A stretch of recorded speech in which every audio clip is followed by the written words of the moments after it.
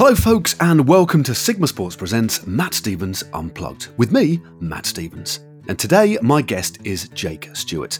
So what can I say about Jake? Well, he's a young British rider with the potential for a huge future ahead of him. He's gone through the ranks at Groupama FDJ from their development squad all the way to World Tour level. And in our chat he tells me why he feels sorry for his neighbours and explains why he should never move house in the middle of the racing season. We also have an in-depth chat about Coventry God Cake, a delicacy neither of us had ever heard of. So, want to invent your own imaginary cake, stick your feet up with a cup of tea and enjoy the pod. Hello, and welcome. Are you ready? Because it's that time again. Matt Stevens Unplugged by Sigma Sports. Yeah.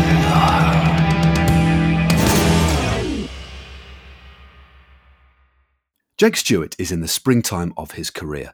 A young rider with a bright future, he's come through the ranks at Groupama FDJ, making his debut for the UCI World Team at Gent-Wevelgem in 2020. A real highlight of his earlier career was coming an impressive second at Omloop Het Nieuwsblad, just behind David Ballerini. And if that was an indication of the kick we can expect from his sprint going forward, he'll be on the top step of many a podium to come.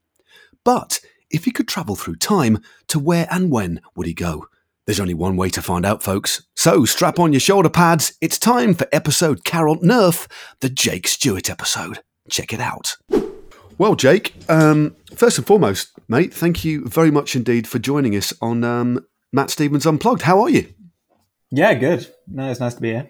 How have you? Can you first off just describe the room you're in and what part of the world you're in, just so we can set a nice bit of context for the listeners?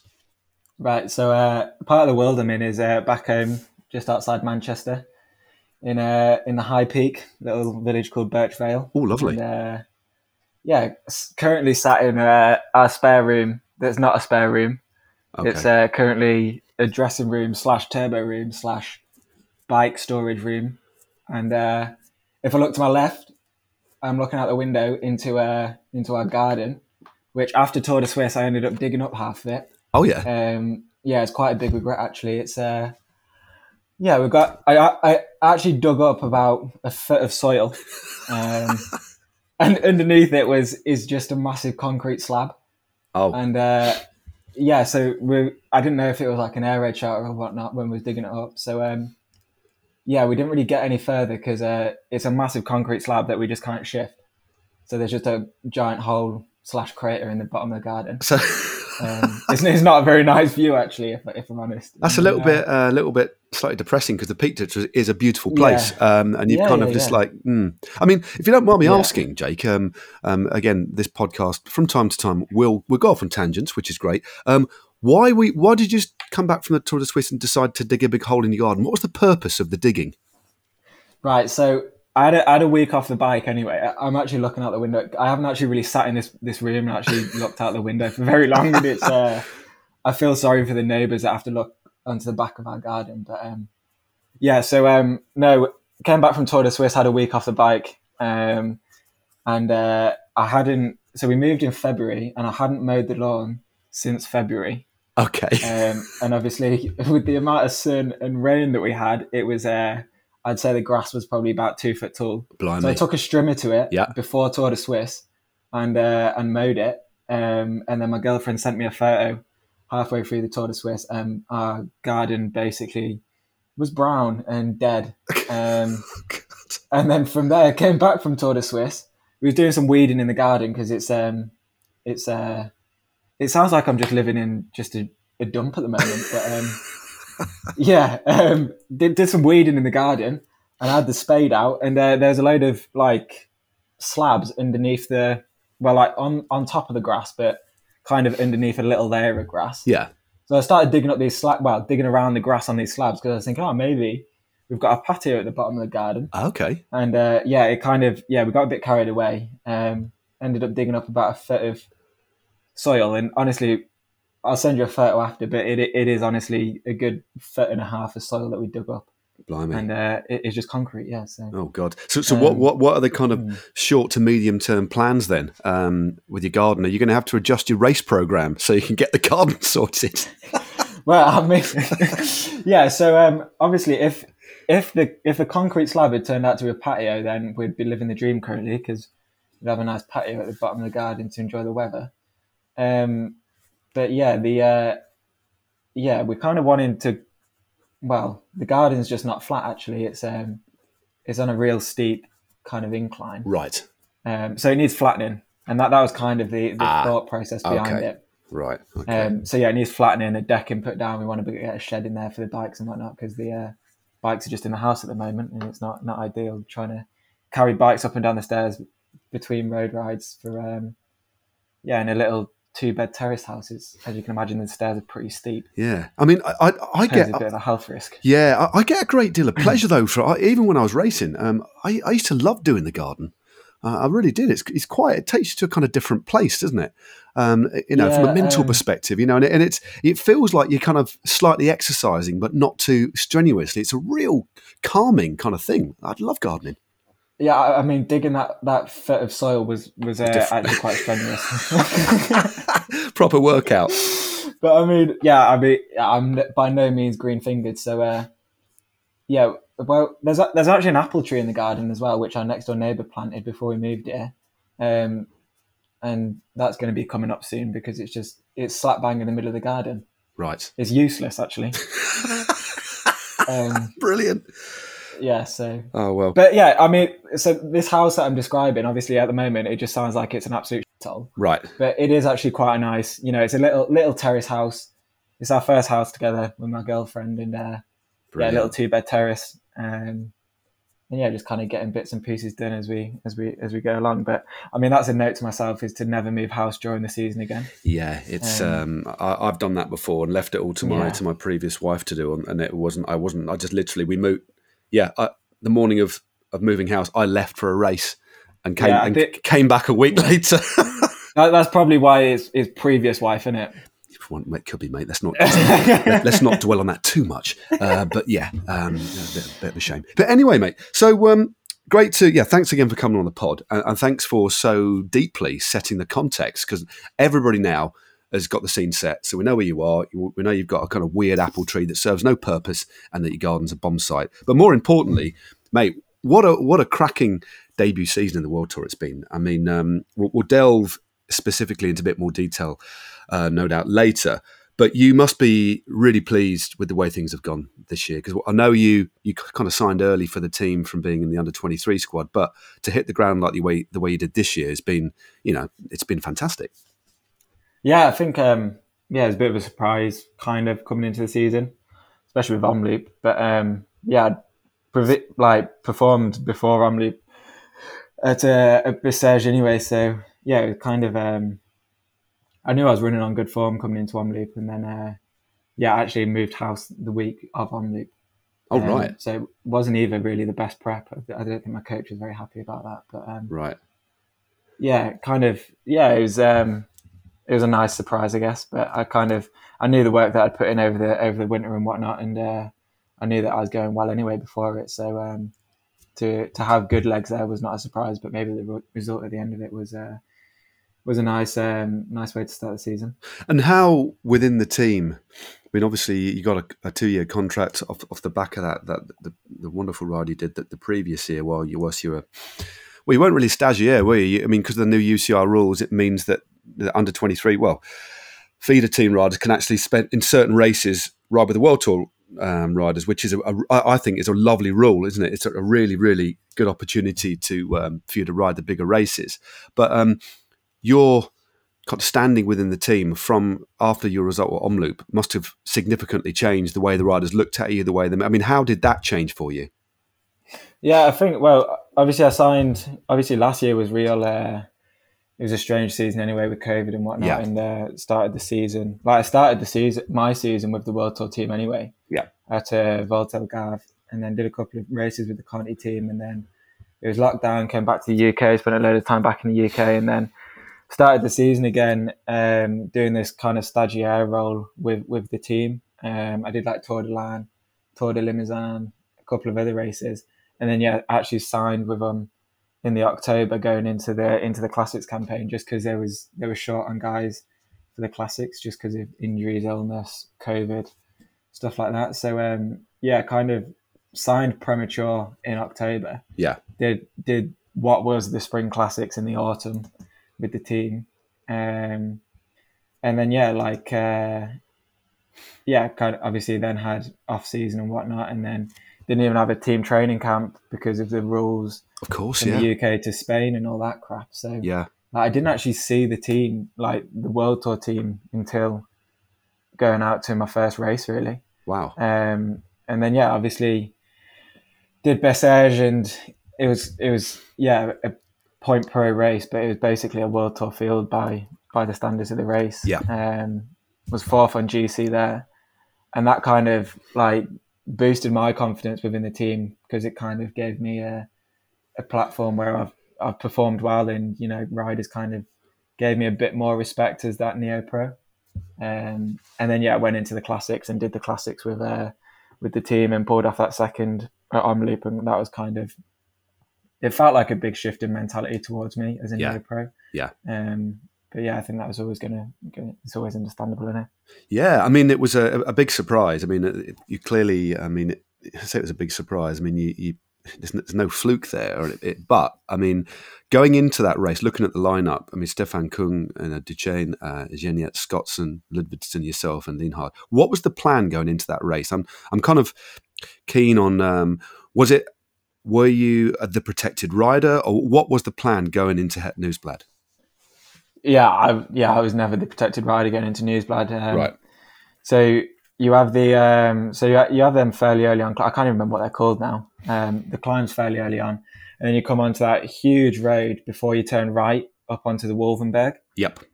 So it's the big road into Oudenaarde, the one that you ride about 50 times in a classic season. Yes, I know the one you mean. Yeah. Is coming off it, yeah. So so it was on that huge road heading into Oudenaarde. You turn right into a really narrow road to hit the bottom of Wolvenberg, and then you turn right at Wolvenberg, and then you come up onto the cobbled section on top of Wolvenberg and left over the top. And the team basically said to me, position Kung and Geniets into the bottom of Wolvenberg. So I hit the front on that big old road before you turned right, put in a pretty big turn into the bottom of that right-hander, and basically parked just as we went into that right-hander. But Geniets and Kung were within the top 10 guys, so that was kind of my job done, and placed them well, and team were happy with me. But hit Wolvenberg, wasn't well positioned, but I mean the race didn't kick off, so I kind of just floated my way over Wolvenberg onto the cobbles over the top. Yep. Found myself in a good position, and kind of from there I just made sure I was positioning myself well throughout the day, and then also just was there for Kung and Geniets if they needed me to position them going into the bottom of any climbs and whatnot. And a couple of climbs later on, I think it's 30k to go. There's a sequence of 2 or 3 climbs. Got distance over the top of them, came back on, and then once I got to the bottom of Bosberg, I had the DS in my ear saying, all you need to do is get over Bosberg, and we'll ride for Jake for the sprint, because it was a smaller bunch sprint. So it was. I think everyone was kind of surprised to see me there, and especially as a neo pro. Yeah, I mean, it was because it was a really, really. I mean, the last K, especially the last 600-700 meters, is almost like a Tour Series crit, wasn't it? It was really quite technical run into the line. I mean, obviously you got your position absolutely spot on. I mean, once you crossed the line, did you kind of believe it? It must have taken a little while to sink in, because it's such a big race with such a hitter field. I mean, when did you kind of finally realise, or when did it finally kind of sink in that you got such a significant result? I think as soon as I crossed the line, I was like, it was kind of bittersweet, because I was like, I could have done so much more there. Yeah. Because I mean, like you said, like I think it's like literally the last 600 meters, you've got a right and a left little chicane, and then you've got 200 meters to the finish. Yeah. And I'd been following. It's a fairly big road into that like left and right hand corner. It's like a dual carriageway on one side and just a single lane on the other side. And I was following Kung and Geniets into the bottom there, and got misplaced off their wheel. So kind of a K to go, had to fight my way back onto the wheel. And literally just found myself in the perfect place, 500 meters to go, going into that right-hander. Yep. I was behind Geniets, who was a couple of wheels behind the De Koning guys, and then came out of that last left-hander, kicked, and I was just making up so much speed at the finish on Ballerini. It was kind of like, if I hadn't have almost fallen asleep in that last K and stayed on their wheel, then maybe it could have been a different result altogether. And then it was kind of bittersweet, but at the end of the day, second in my first World Tour Classics race was It's not too bad, is it? Yeah, it's not too shabby, really, is it? It's not too bad. I mean, what's it like being? I mean, there's obviously a Groupama FDJ is a team that have been around even when I was a pro, like 22 years ago. It's a team that's been around for a long time. Obviously, Mark Madio is the main man there. What's it like being as part of that squad? What's the kind of atmosphere? What's the culture like? Are you? I know you didn't have a lot of opportunities to see the team early on, but what's it like being a part of that squad? Because every World Tour team, every Conti team, they have their own kind of identity, don't they? I mean, what's it like being a part of that squad? Yeah, I think French team. A lot of people always say classically French team, and like Groupama FDJ certainly is that classically French team. Like, I'd never be able to put my finger on what makes it a classically French team. Yeah, but if I say to you it's a classically French team, you'll be like, I know what you mean. You know what I mean? Yeah, it's kind of what I meant. But it's a nice atmosphere because obviously, that the French feel to it kind of gives it a nice family feel. Yeah.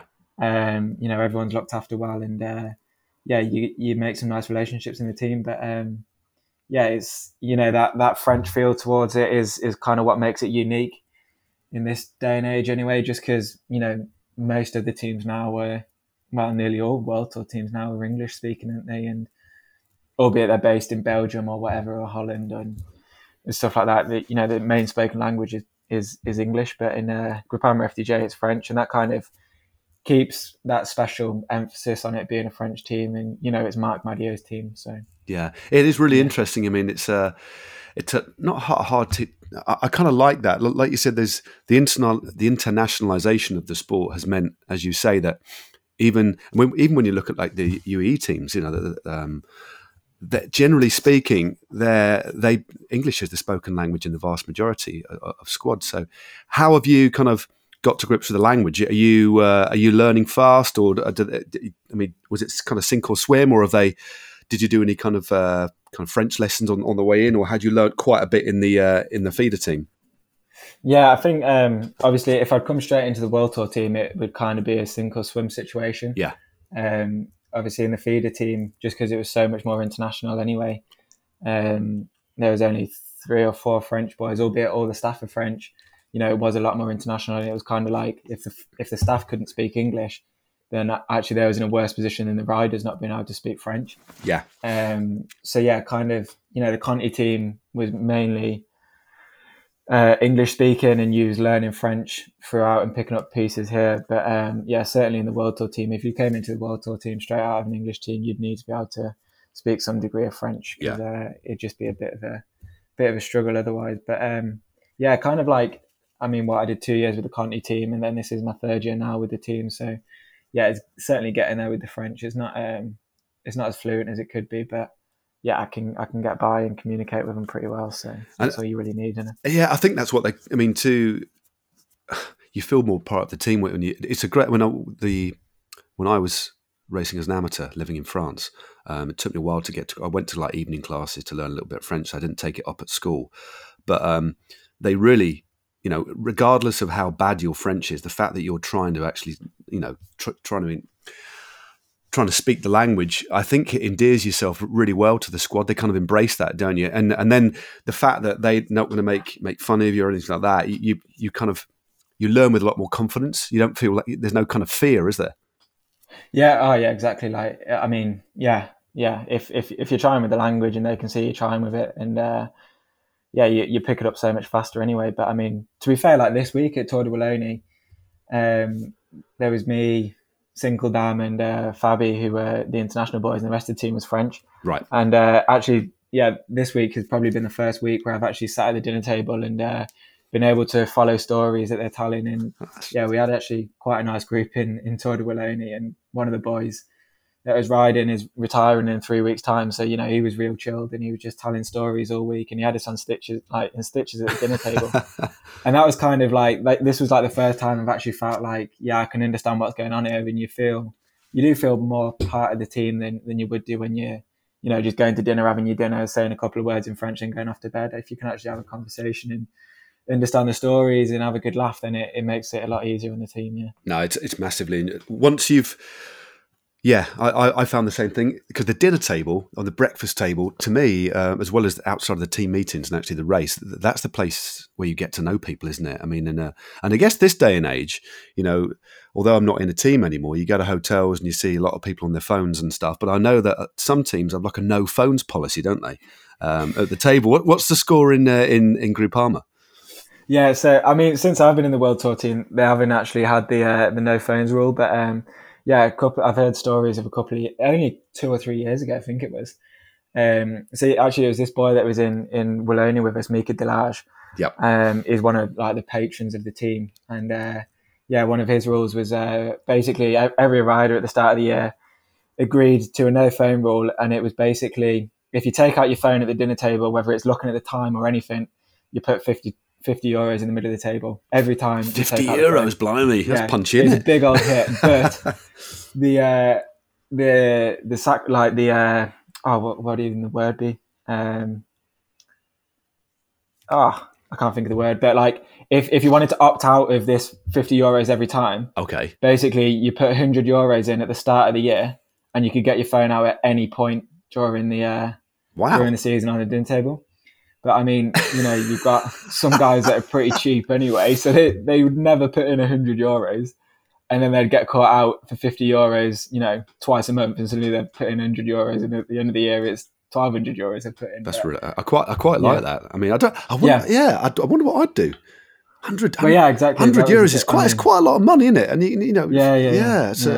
that's food for thought, that is, mate. I mean, with the money that they'd accumulated by the end of the year, they'd use that all together to go out or whatever, or like the December training camp when that's cool, when you can go out and whatnot. So I mean, it was quite a nice incentive actually. But certainly, I think it's quite a good rule to have, really. Oh no, definitely. I mean, okay, talking about the squad, talking about the kind of the feel within the team. What's Marc Madiot like?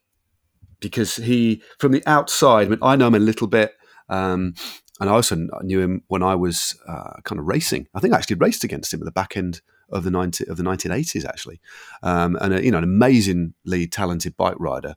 But he's quite an outspoken manager, isn't he? But he's certainly got his own way. I mean, how's your kind of perception of him been, and how's your interaction been with Madiot? Yeah, I think my first ever interaction with Madiot was like the Conti December training camp, the first year that the development team set themselves up, and the first thing Madiot even said to me, it wasn't hello, nothing like that. It was the first thing that he said to me was, we was out on a training ride, we'd stopped for a piss, we was having a bar or whatever. Yeah. And he turned to me and he said, "You're the first British rider that's been in my team since Wiggins." Yeah, of course, yeah. And he turned around and he was like, "No pressure." Flipping it, that was the first thing he said to me. And but kind of, that kind of shook me up a bit actually, because it's kind of quite some footsteps to follow in it, really. Blimey, yeah. I think the more I've got to know him, he's he's got his ways, and when you get to know him, actually you realise he's probably quite soft. Yeah. But the exterior that he puts on towards the team when you're in a big group, or even to the public, is actually he's quite strict. But no, he's a good manager to work with, and he's always motivated for the next step and moving forward with the team. So it's a nice atmosphere. I think one thing, because I know he's been a little bit kind of not so much ridiculed, just by the way how emotionally connected he is. But do you know what? To see that much passion from a manager, when although it's sometimes quite unorthodox, almost like, is he all right? Is this guy all right? Is he having a heart attack or something? But I actually love that. I love that somebody's willing to wear their heart on their sleeve and really show their love and their care for the riders, especially when performing like that. I actually really like Madiot because he's very old school, but he's not afraid to show how much he cares. And that's really important. Yeah. Oh, yeah. I mean, because obviously, what was it a few years ago at Planche de Belfi with Thibaut Pinot? Yes, going absolutely like off his head, shouting and screaming. And even before that, I can't remember what ride it was, but he was in the car on a stage win, and he was like leaning out the car, smashing on the side of the car and all sorts because they was going for the stage win. I think was it the Tour one. Yeah, that was Pinot again. I think was it? Yeah. And I think a lot of people kind of looked at it and thought, it's bullshit. It's all a show and all this, but it's 100% not. Yeah. Like even when I was watching it before I was in the team, I was like, this guy's he's off his head. Like, is this is this a show? Is it what's going on? But honestly, it's just pure passion. Yeah. Flanders last year, we'd all had a stomach problem before Flanders last year. We was all going absolutely shit on the bike. Yeah. We hadn't eaten for like 2 days properly, and he was so motivated. And he got in the car in the morning and he took a caffeine gel from the bus. Popped a caffeine gel and he was fucking raring to go. And he was like, I'm in the race today. Like, he's like, I'm not on the bike, but I'm in the race. And he was like popping his caffeine gel and he's dead motivated. And it's just pure passion. And he's, it's nice. It's nice to be around because it really shows how much he actually cares. And it motivates all of us boys anyway. Yeah. Oh, that's really cool, mate. Hold on a minute. Can you hear that noise? Random question alert. Mate. Random question alert. Sorry, mate. It's all kicking off here. It is time for a random question. Sorry, Jake. As I have to explain to all my guests, sorry about that. That was the random question generator going off in the corner of my loft. So I've just been across, torn off the bit of paper. It's like an old style fax machine. Nice. And I've got a random question to ask you, mate. Yeah, sorry to interrupt your nice little chat there about Mark Madio, but I've never seen this question before. So here we go. Right. Okay, here we go. Okay. If you had to inflate a standard 25C clincher tyre and inner tube using only lung power, how much PSI do you estimate you could blow it up to, and would it be enough to get you home? That's some question, isn't it? Yeah, I think that's a question you need to be asking to like a mathematician or something. Yeah. The person to be answering this question is what's her name? Anna. Oh, that just won the Olympics. I bet that's who you need to be asking this question. I bet she'd know, actually. I bet she would. We'll have to get her on the pod to maybe answer that question. But I reckon. Well, I mean, it's hard enough blowing up a pair of armbands, isn't it, or like an inflatable lilo. Yeah. And how much PSI do you reckon's in something like that? 20, if even that. No, I don't think there's even because there's not.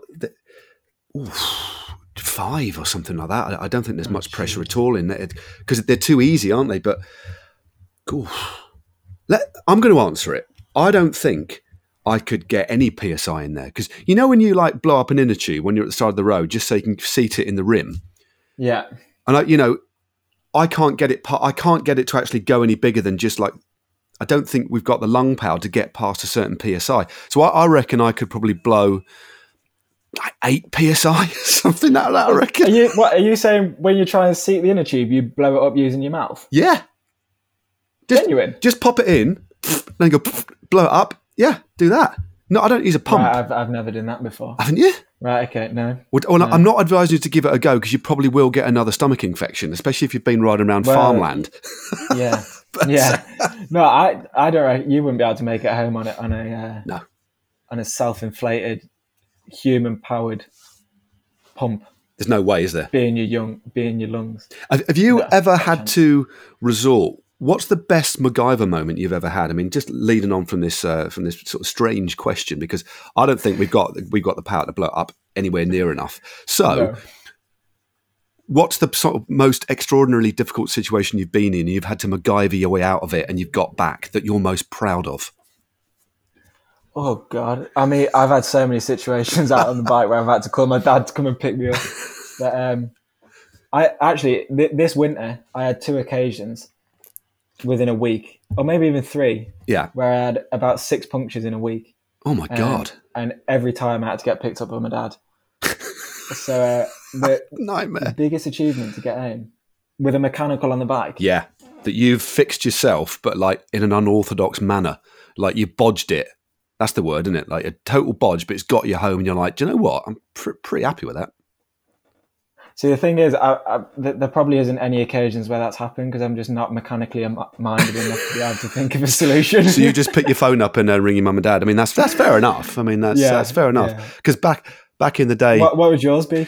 Well, I've had a couple, and I've already described one on the podcast, and that was when my handlebars snapped, and they came away from the stem. They just sheared off. And so I managed to bind the bars with an inner tube back onto the stem. So it was like having handlebars with suspension built in. but you couldn't get out the saddle and you couldn't lean. So I had to put my body weight towards the back of the bike and then just gently rest my hands on the hoods, and I got home. But the bars were moving. If you hit a pothole, it would be... So body weight over the back, but then my next favourite one was when... Really weirdly, it's because I didn't really maintain my bike that well back in the early days, and I was running the sort of old style mechanical. No, what was it? Yeah, old style mechanical shifters, and somehow the bosses, my gears just fell off the kind of down tube, and ended up in the road. So I was like, "What?" And my mate stopped. We're like, "What are we going to do?" Anyway, not a word of a lie. We were standing in the grass verge, and I saw this bit of tow rope, and it must have been, I don't know, 6 foot long. So I got this orange bit of tow rope which frayed at one end, knotted the end, and basically used tow rope to bind in a really, it was 6 foot of rope. I managed to tie them back on all around the frame, tied it all up, and rode 30 miles with my with my gears being held on. I couldn't change gear with my gears being held on by a bit of tow rope. So I was pretty happy with that, mate. That's probably my best. To be fair, it's not mechanically minded, and it's nothing even to do with the bike. But something that I'm quite proud of that. Actually, I didn't even come up with it myself. It was I was out on a ride with Jim Brown, but it was couple of weeks back, when like cafes reopened and stuff. Oh yeah. But you have to be wearing a mask to go into the cafe to go and order. Yeah. So yeah, I'd gone out on the bike. We was having a calf start, but I'd forgotten a mask. And one that Jim Brown came up with actually was it's not even mine, so I can't take any credit for it. But bit of reflected glory though. Yeah. It was using your arm warmer as a mask. Ah. So you'd leave your helmet on, and you'd take your arm warmer off. Yeah. You'd kind of get either end. So like so your mouth is in the middle of the arm warmer. Yeah. And then you just tuck the ends of the arm warmer through your helmet loops. Brilliant. Absolute genius. And there you go. You got a mask. But yeah, that's not even something I came up with. So no, but I tell you what, that's a lovely handy tip for anybody listening, because there are a few places that still do need to wear masks. And so if you do forget, do that. I found myself in exactly the same situation a few weeks back. I rode to Windsor, went to get a coffee, and it was like, I couldn't go in. So basically use my gilet. I look like a gunslinger walking in though. So it's like, I somehow wrapped my gilet around my face, had my helmet on, but tucked the excess gilet up the back of the helmet, then sealed it with the ratchet, and it made this kind of like mask. So I was well chuffed with that. So there's various ways you can do it on the assumption that you've got a spare bit of clothing that you're carrying around. But good stuff, mate. Good stuff. Yeah. Okay. Have you got any idea, Jay, what you'd be doing if you weren't a pro cyclist? I was thinking about this earlier, actually. And it's not even if I wasn't a pro, like if I wasn't, what I'd be doing if I wasn't a pro cyclist. Yeah. But watching the Olympics, what sport would you do if you wasn't a pro cyclist and you could be an Olympian? Because mine would be judo, I think. Judo? Yeah. Why is that? Did you do judo as a kid? Cycle. No, never. But every Olympic cycle, I get absolutely hooked watching judo. It's class. Well, do you know what, mate? You are talking to I was a judo player, fighter. Oh, yeah. I don't know, what do you call them? Back in like 1984, mate, I got to orange belt 3 tab. Right. What's that even mean though? Well, so basically start off with a white belt, and then every time you go for a grading, you move up 1 tab. So it's white belt 1 tab, white belt 2 tab, white belt 3 tab. It's a little red tab that you have around your white belt. Okay.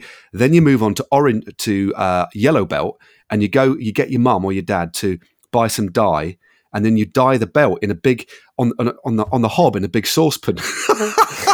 And then so basically did that, and then I went for yellow belt 1, 2, 3, got orange belt, get some orange dye, stick it in the saucepan, and then I went, I got to orange belt 3, and then I decided that I didn't like judo anymore and I liked cycling.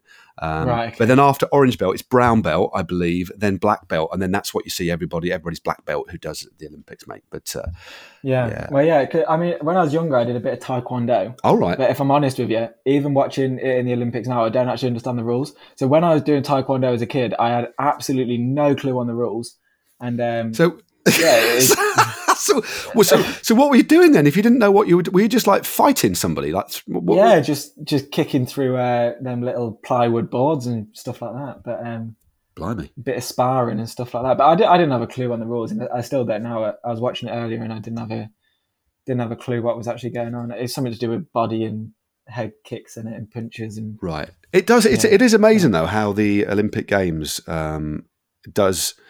Kind of we all know about the other sports, but it kind of reintroduces you to how great all the other sports are as well. You know, that they've got their own sort of intrigue, and you become like, for a very short period of time, really fascinated by other sports, and it all kind of goes away again. But I do love that. Yeah. You know, it gives us a real kind of insight, doesn't it? I mean, I've been enjoying watching the skateboarding. Actually, I've really enjoyed that.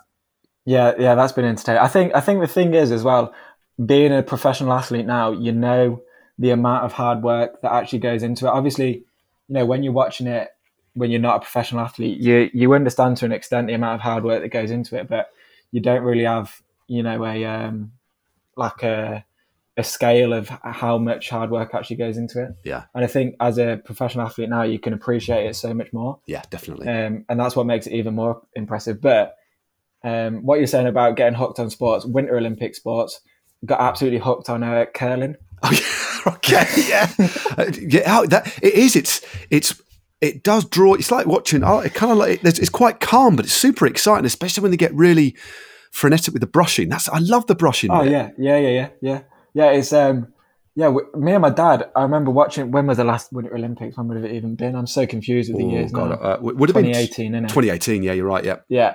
Me and my dad would spend afternoons screaming at the curling when they're brushing the ice like absolute maniacs.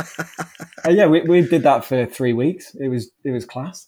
But I think it makes you appreciate so much more, doesn't it? The amount of hard work that goes into it. Massively, especially even if you're fighting for a sport. I guess, and a lot of sports, like with cycling in particular, you know, there's so much racing. You know, we've obviously got the World Championships every year and stuff like that, the Olympics every 4 years. But for a lot of other sports, I was watching, when I was at Discovery the other day doing the prep for the road race, I was watching some of the rowing, and the commentator on the rowing, the expert, was saying that, you know, these rowers probably they just train, and they probably row 3 competitions a year. You know, it's really, so the Olympics is massive. It's all or nothing. Whereas cycling is, it's like, you know, if you don't go to the Olympics, it's not the end of the world at all. But for a lot of, you know, the top end of sports like that is it. It's the be all and end all. And then, you know, you're back to just doing maybe 2 or 3 races a year. It's a real kind of different rhythm to competition. Yeah, I think you kind of become like a professional trainer rather than a professional, like, player. Yeah. The amount of time that you're just training constantly, and if you're doing 3 competitions a year, similarly. Yeah, you just, I don't know, I couldn't do it. No, it would be good. I mean, while we're talking about Olympics, flipping heck, what a ride by Tom, eh? Tom Pidcock, flipping heck. Daft, innit? Daft. It's just... that's one way of putting it. He does make riding a bike, not just a mountain bike, but riding or a cross bike, riding a road bike, it just makes it look so easy, and it isn't. It's just, it's something almost, I mean, supernatural about Tom's skills, and also, you know, how he can go so quickly, and, you know, for such a small guy as well, he just is, and it's a force of nature, isn't he? He really, really is. Yeah. I mean, I just wish he could share his talent a little bit. Just just spread it a little bit out, because he's almost. I mean, I think it's fair to say that we're on the same page here, mate. I think he's showing off a little bit. I think you could just knock it back a notch. Yeah, well, I mean, yesterday it just looked easy, didn't it? Yeah. Flickiger yesterday was pulling faces and all sorts. Pidcock were just cruising about, just mouth closed, chilling. Yeah. He is. Yeah, it's he certainly makes a really hard sport look really easy. No, he certainly does. He certainly does. I mean, talking about training, etc. I mean, and coaching. How are you actually coached? Because I know that a lot, especially at World Tour level now, although not exclusively, many teams, when you go to a World Tour team, you use one of the coaches within the squad. What's the situation with you? Are you coached externally or from within the team? Yeah, so I'm still coached for the team. So the 2 years that I was on the Conti team was with one of the coaches that manages the Conti team, and then when I stepped up to the World Tour team, stayed with the not the same coach, but moved up with the World Tour coach that coaches in the World Tour team. So there's 3 coaches at Groupama FDJ, and I believe all the riders are coached within the team. Yeah, and I mean, it keeps it. If you're not performing well, then it's not kind of on your head. It's if it's because of the training, it can be done internally rather than getting the blame and then kicking the rider out, kind of thing. So, right. Yeah, kind of. I think it's quite a good method to have, just because it keeps everyone on the same field. Yeah, I mean, and how is that working for you? Obviously, clearly, it's working really well. And I guess you're still so young; you haven't really got a lot of kind of coaching to kind of compare it to. So I guess the kind of relationship is a good one, and it's obviously bearing fruit. Yeah, I think with as young bike riders, I think the coaching as a young bike rider makes a bigger difference compared to then if you're an older bike rider and more mature. And kind of as a young bike rider, that's when you can become good or great. Whereas if you're getting coached, as an older bike rider where you've just kind of floated through your career, I don't think coaching is necessarily going to make a huge difference when you get to a really good coach.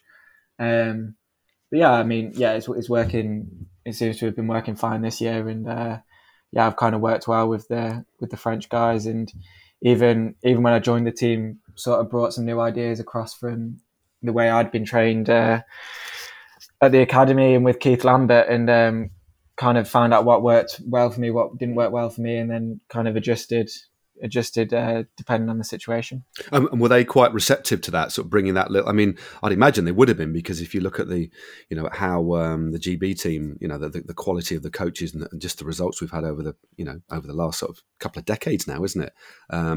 Were they like happy to kind of listen to what you had to say? Yeah, I think it took a bit of persuading actually. French, the mentality is very set in their ways. And, that's fair to say. Yep. I think it's fair to say that the French believe that their methods are better than other methods when it comes to even stuff like healthcare and stuff like that. Sure.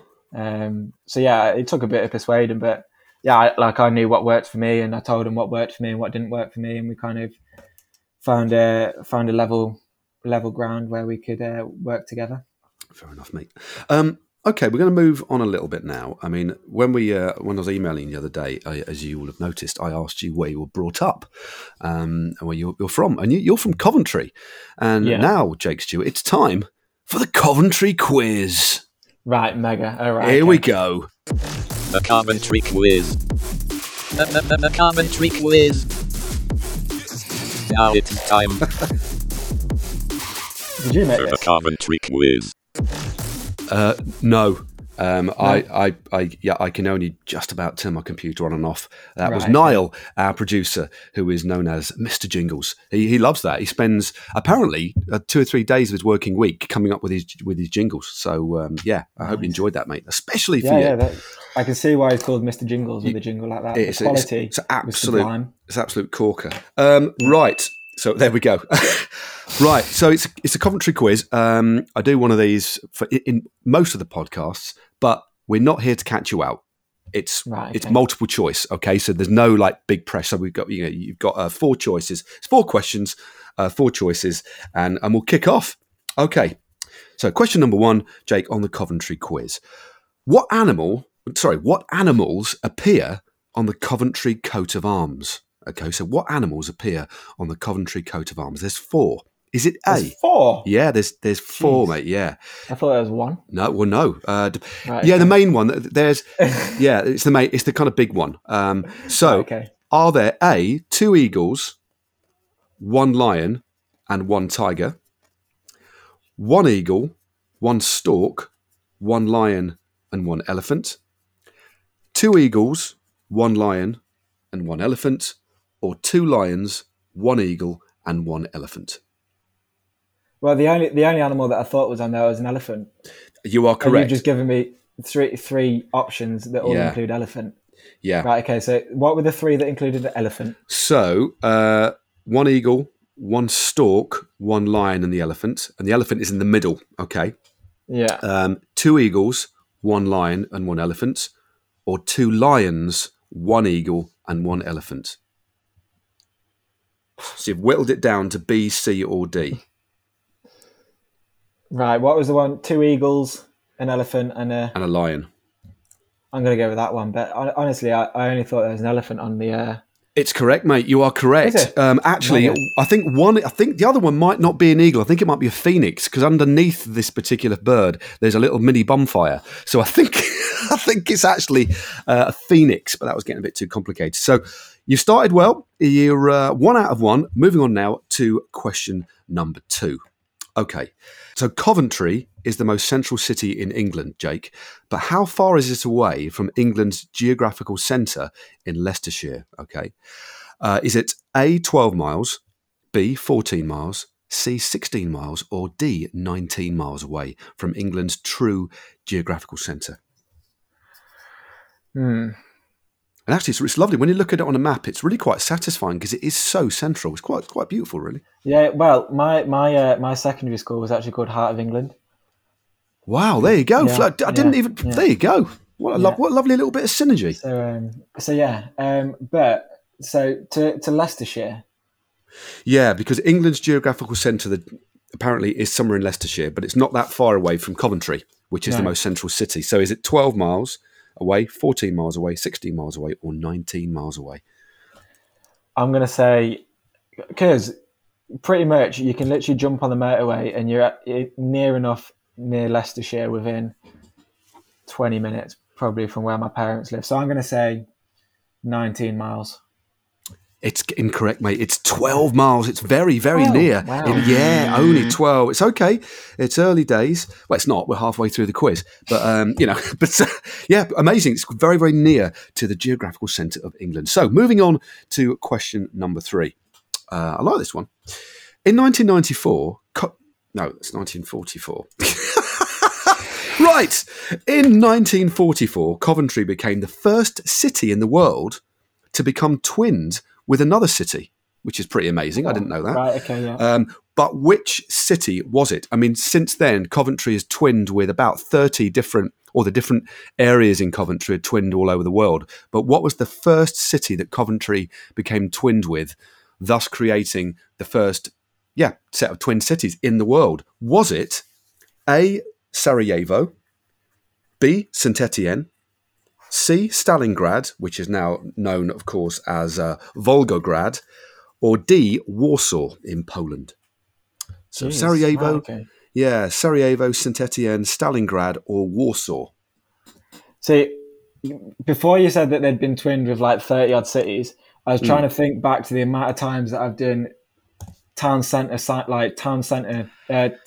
sprints. Yes. To the Coventry sign. Yeah. It says it on every sign, but I mean, that would be the most recent one, not the first one, wouldn't it? Well, basically, like Coventry, the city itself is, but then like each little borough, so that there's little places within Coventry that are called other things, I guess, and they're all twinned as well. Right, okay. But the main Coventry is just twinned with this place. Right, okay. I'm gonna go Warsaw because I think there's a Polish flag on the sign. You know, when it says twinned with. Indeed. Well, do you know what? You're nearly right. It's actually Russia, which isn't that far away. Well, it's Stalingrad in Russia, because basically in 1944, as we know, Coventry was really badly bombed, and also the people of Stalingrad had a lot of issues as well after the invasions. And the people of Coventry wanted to reach out to their fellow citizens and form a bond. And they did. And that's what they did. And they created the first ever twinning to share their kind of experiences of the war and hardship. And then it kind of developed from there. So, it's quite a cool story, that, isn't it? Yeah. Right. Okay. Sadly, though, you didn't get that right. So you've got 1 out of 3 so far. But you can redeem yourself with this final question in the Coventry quiz. Yeah, okay. Jake, question number 4. What is inside a Coventry God cake? Coventry God cake? Yeah. Is it A, potatoes and steak, B, apples and custard, C, sweet mincemeat, like in a mince pie, or D, cream? I've never even heard of a Coventry God cake. You know, if you go to, I don't know, like a French restaurant, and the speciality of that region will always be on the menu. Yeah, I mean, it's not even as if we have English cuisine restaurants. We don't. We're fish and chips, pies. And we chips. Don't. You're Curry.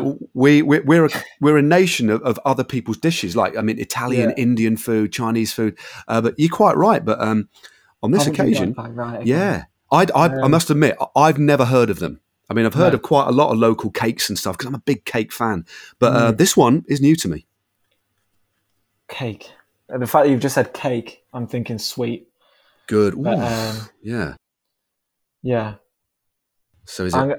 Yeah. What was the apple one? Apple So basically, A, potatoes and steak, B, apples and custard, C, sweet mincemeat like in a mince pie, or D, cream. I'm going to go apples and custard. I've got no reason as to why. But... No, nearly, mate, but it's actually sweet mincemeat. Oh, okay. And apparently they're triangular. And basically, the triangle was to signify the joining of roads from various kind of trades. Like farmer would meet like a tradesman, and then it's to do with the shape of trade. So it's like a triangular like a triangular puff pastry with sweet mincemeat inside. So it's like a triangular mince pie. There you go, mate. Yeah, I've just Googled it, and I've never seen one of them in my life. I've never seen one either, mate. So I'm hoping they're not just a work of fiction, because you can't believe everything you see on the internet. And you never know. This might be a fake Wikipedia Coventry page. Who knows? Well, I mean, the Coventry Telegraph here, the 1st of May 2015, the world-famous Coventry cake is the headline. Right. World famous.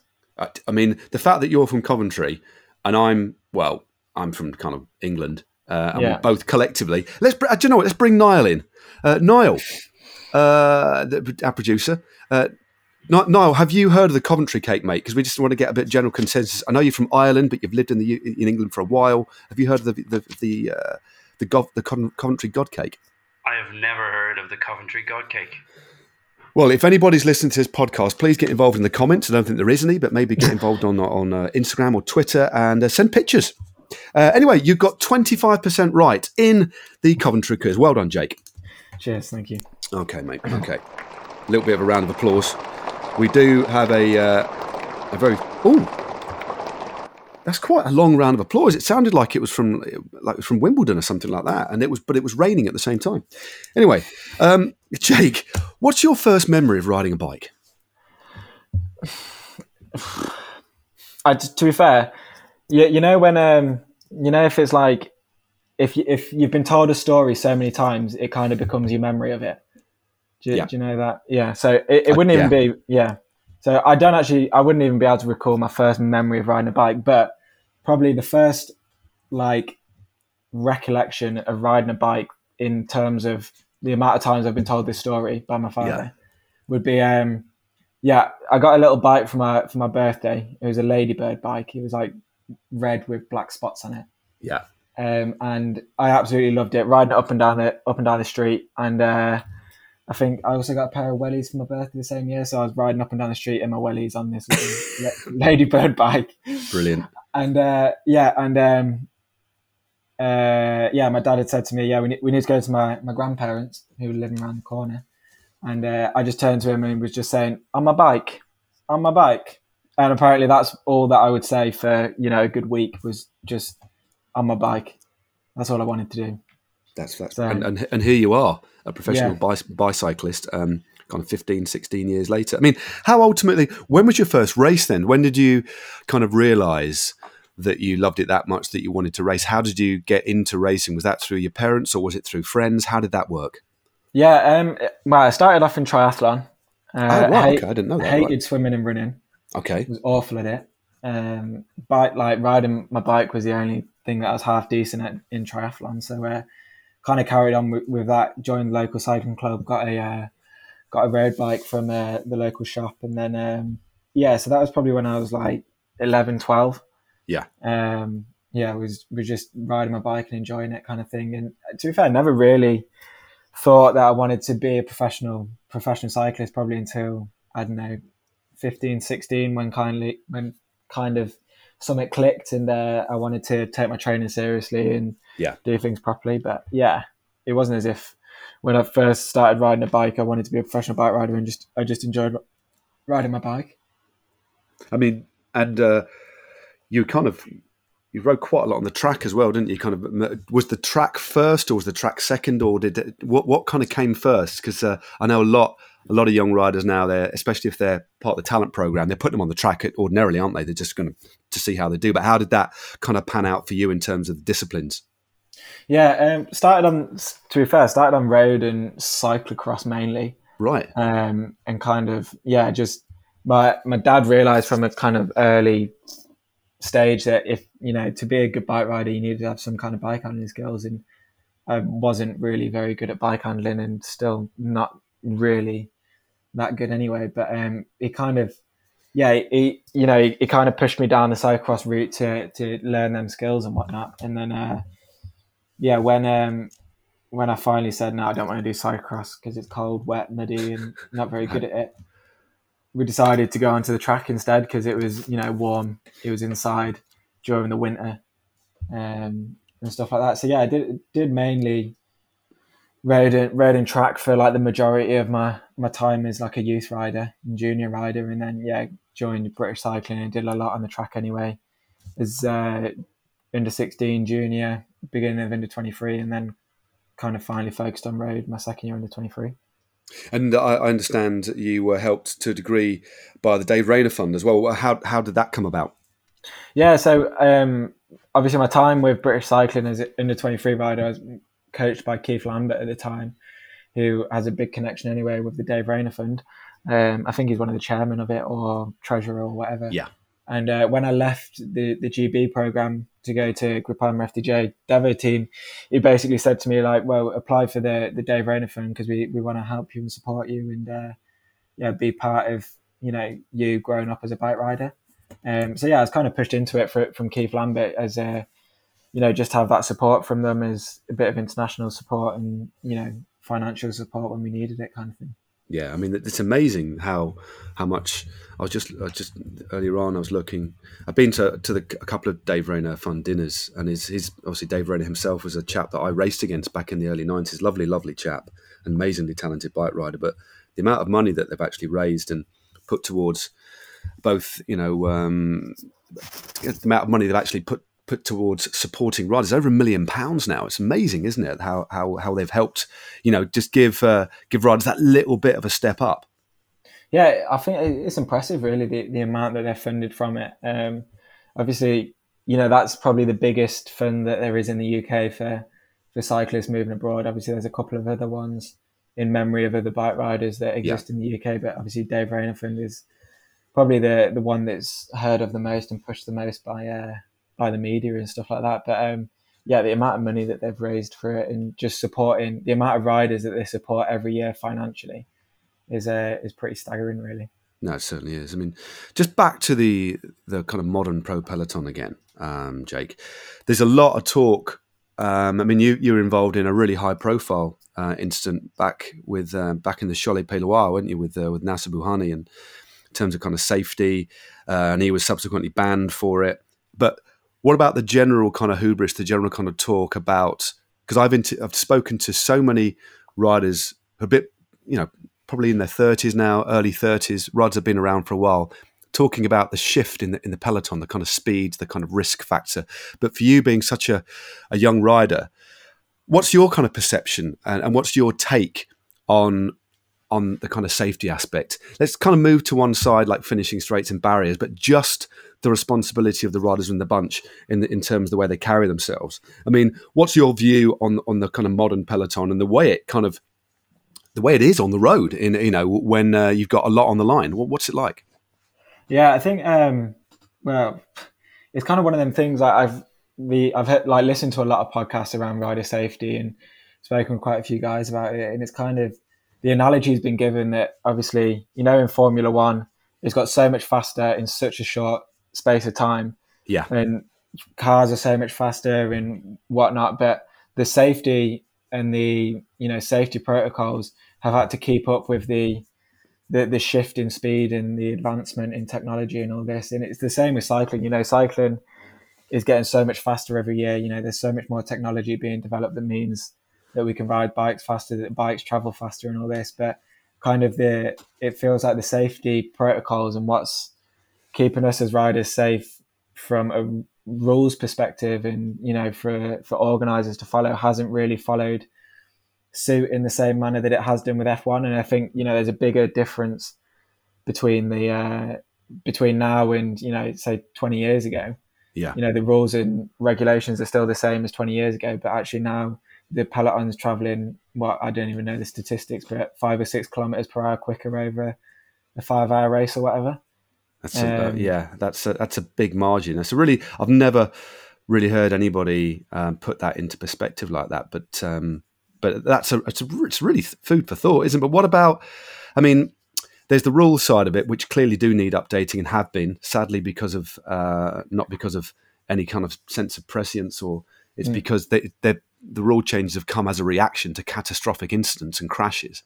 But what about being in the peloton, moving around the bunch, and how stressful it often looks, especially in the classics? I know you haven't ridden a Grand Tour yet. Hopefully that's going to be very soon, mate. But what is it like? Was it something you got used to straight away? What's your perception? Do you think it's dangerous, or do you think it's just that there's no kind of hierarchy anymore? What's your take on it from?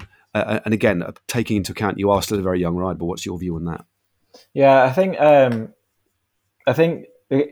the kind of rider I am, I enjoy the classics racing, and that's where I kind of excel. Is classics racing is you're fighting for 200 odd K for a good wheel. You're fighting in the bunch for 200K into cobble sections, into climbs, and all this. And then when you come from a classics race into, I don't know, a French race that's a 0.1, or even a race that's not as highly it hasn't got as high stakes, it's a lot easier and a lot less stressful. But I think for us British riders, the kind of racing that we grow up with in the UK, with crit racing and all this, it kind of sets us up pretty well going into the pro peloton with being comfortable moving around a bunch, being comfortable knocking shoulders and stuff like this in the bunch. So I think for a British rider actually going into the World Tour peloton and fighting for these positions into cobbled sections and whatnot, actually it's not really that much of a a big step for us, because we've just done it the whole way through youth and junior, and kind of that's how we've been brought up racing. But I think it's obviously it's it's all well and good fighting for positions within the bunch. It's when there's external factors. Obviously we're racing on open roads.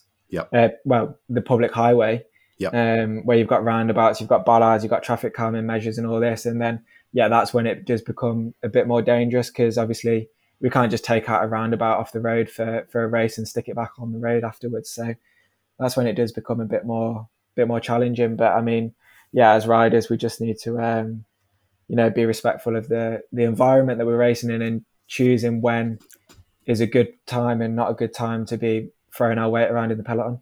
Yeah, no, it's a fair point. It's a fair point. I wanted to kind of talk a little bit about, we're coming to kind of heading towards the kind of the conclusion of the pod, mate. But I just wanted to touch on, for such a young guy, you're clearly very confident in the way you carry yourself, and you speak, you speak really eloquently, if that's the right word to use, and passionately on social media about the broader issues outside of cycling. There's one or two guys that do that, but not many. I mean, is that I kind of like that. It's really, really quite refreshing. I think Theo Geoghegan Hart as well is another young chap who's really happy to kind of use his profile as a sports person to kind of talk about the things in society that really matter, and especially when making an impression on young people. That's something you've kind of just taken to. Is that the kind of person you are? Because I really quite like it. Yeah, I think it's just kind of, I've always, obviously growing up, we have role models in sport and whatnot. And, I kind of realized as I was getting older that the role models that I was following as I was growing up were big images, but they weren't using, their platform necessarily in a good or a positive manner. Right. And, when you look at, I don't know, Marcus Rashford, who has a huge following and a huge platform, and he's using it to open people's eyes to the bigger issues in the world, and he's using it not even politically, but he's addressing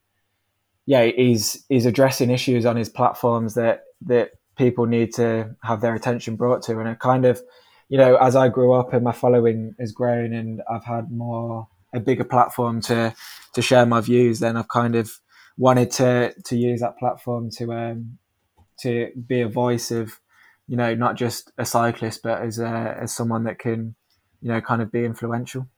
No, I think it's really lovely. I mean, there's a few people who say that, sport and politics, I mean, this isn't necessarily politics. This is just doing the right thing a lot of the time, isn't it? You're not saying vote X or Y, are you? You're just saying, well, this needs to be looked at. It's, why in issues of diversity we're so far behind, et cetera, et cetera. And I do think sport has a role in that to a certain degree. And it is lovely that there are young athletes, people in positions where they can influence doing it. So fair play to you, mate. Yeah. And okay, just to bring this to a close, mate, just stepping out of the cycling world for a minute, maybe not into your garden. Let's step into a different environment than that. What brings you enjoyment outside of cycling, mate? What do you love to do that takes you to a great place, bud? I just think, for me, it's just being at home with my girlfriend and dogs. I think that's the biggest, thing. We spend so much time away, out on the road racing, and so much time away from families and friends and stuff like this. And just being back home with my dog and my girlfriend, going out on dog walks, just doing normal things is kind of what brings me the biggest enjoyment away from the bike. Fair enough, mate. Fair enough. I can hear. Whoa! That I think was that a random question generator? I'm not too sure, but I believe, that was a jingle that basically exploded. Oh God! So I'm just slowly walking over to the random question generator, which is. I'm going to have to use a fire extinguisher. It's starting to smoke, actually. Anyway, I've got the slip off, and we'll wrap the pod up with this question to you, Jake. It's been an absolute corker. Thanks for being so generous with your time and so open, mate. But here we go. There's a time machine at the end of a one-way street. You can travel to any period of time ever, past or the future. But, Jake, and this is crucial, it's a one-way ticket. Wow. Where would you go? Or would you stay put and just walk away? Whoa, that's a good one, isn't it? Yeah, it's a corker. Yeah. Right. So you could go to the future and you could see what the future's like, but I have a feeling it could be pretty just the way the world is currently going. So bit dark, but fair enough. I mean, hopefully, let's okay, that's fair enough, mate. You're being honest.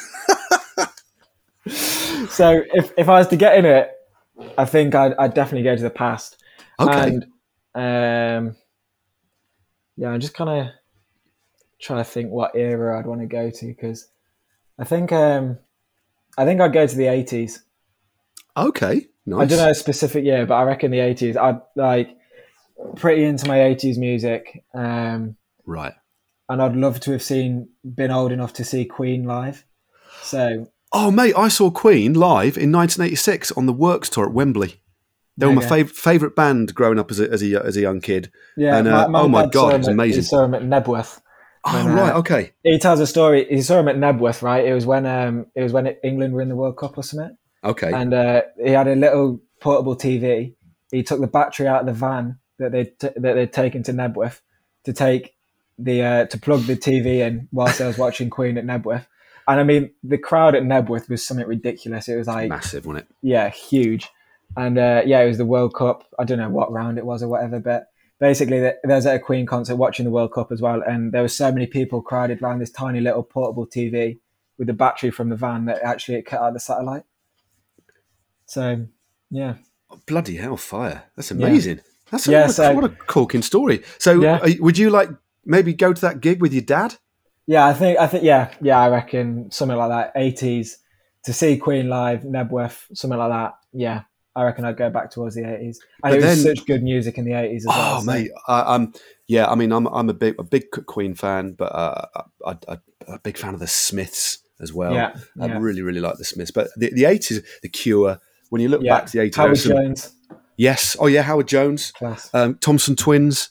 Yeah. Bananarama even. They came up on a question on the pub quiz last night. Now, we've gone off on a right tangent now, aren't we? But you do remember, though, that you wouldn't be able to come back. You'd be stuck in the 80s, but then you'd eventually end up in 2021 at some point, wouldn't you? You'd just be like kind of 25, 30 years behind. So it's not too bad, is it? And to be fair, if you went back to the 80s, are you retaining all the knowledge that you have now? Oh, I don't know. If you go back in time. No, that would be weird because that would distort the timeline too much. Right, okay. Oof, because what I was going to say is if you go back to the 80s, then you could prevent coronavirus and all this shit that's going on at the moment. Ooh. And then it's going to be nicer in the future, climate change and all that crap as well. Bloody hell, mate. So you'd have a proper agenda, wouldn't you? Okay, let's say that you are you. So you're 21-year-old Jake back in the 80s, but by the time you got to now, you'd be a lot older, maybe like a professor of something, and you could affect change. I like the sound of that, mate. Brilliant stuff. So, we'll go back to the 80s. Great stuff. Well, that was what a cracking answer. What a lovely answer, mate. It's been a real pleasure speaking to you, Jake, mate. What's next on the race calendar for you? I'll go out to Tour of Poland next week. And then next week, I've got Poland, Hamburg, Big Bank, and then hopefully World Championships. So, it's pretty nice calendar, actually. Oh, of course, in Leuven in Flanders. Yeah. I'm hoping to be there in some capacity. So fingers crossed, mate, because that obviously your kind of attributes as a rider, you'd think you'd be a bit of a shoo-in for the GB team there, all being well. Yeah, I think all being good, we've got a pretty decent team going, and I imagine we'll be building a team around Pidcock and looking for a result there. So fantastic. Yeah, I think it'll be pretty decent crack. Fantastic stuff, mate. Jake, it's been an absolute pleasure, mate. Take care and look after that garden. Send me some pics and catch up with you soon. Take care, mate. Mega, thank you. Cheers, mate. Fantastic stuff. I reckon given his form already this season, although not necessarily in the Coventry quiz, as that was quite poor, Jake has got a real shot at playing his part in the Worlds in Leuven this year. Fingers crossed for him there and for the rest of the season. Thanks to Perry ap Gwyneth for the podcast theme tune, and thanks to you for listening. Don't forget to like, subscribe and rate the pod, and why not recommend it to Tom Pidcock if you see him greedily riding all types of bikes and not sharing any of his talent with the rest of the peloton. And finally, a massive thanks again to Jake for joining us on the podcast today. All the best to him in the future and in the past, if he does take a trip in that one-way time machine. But then, if he does so, we'd already know, I think, wouldn't we? Cheers all, stay safe, and goodbye. Bit of a quandary that one.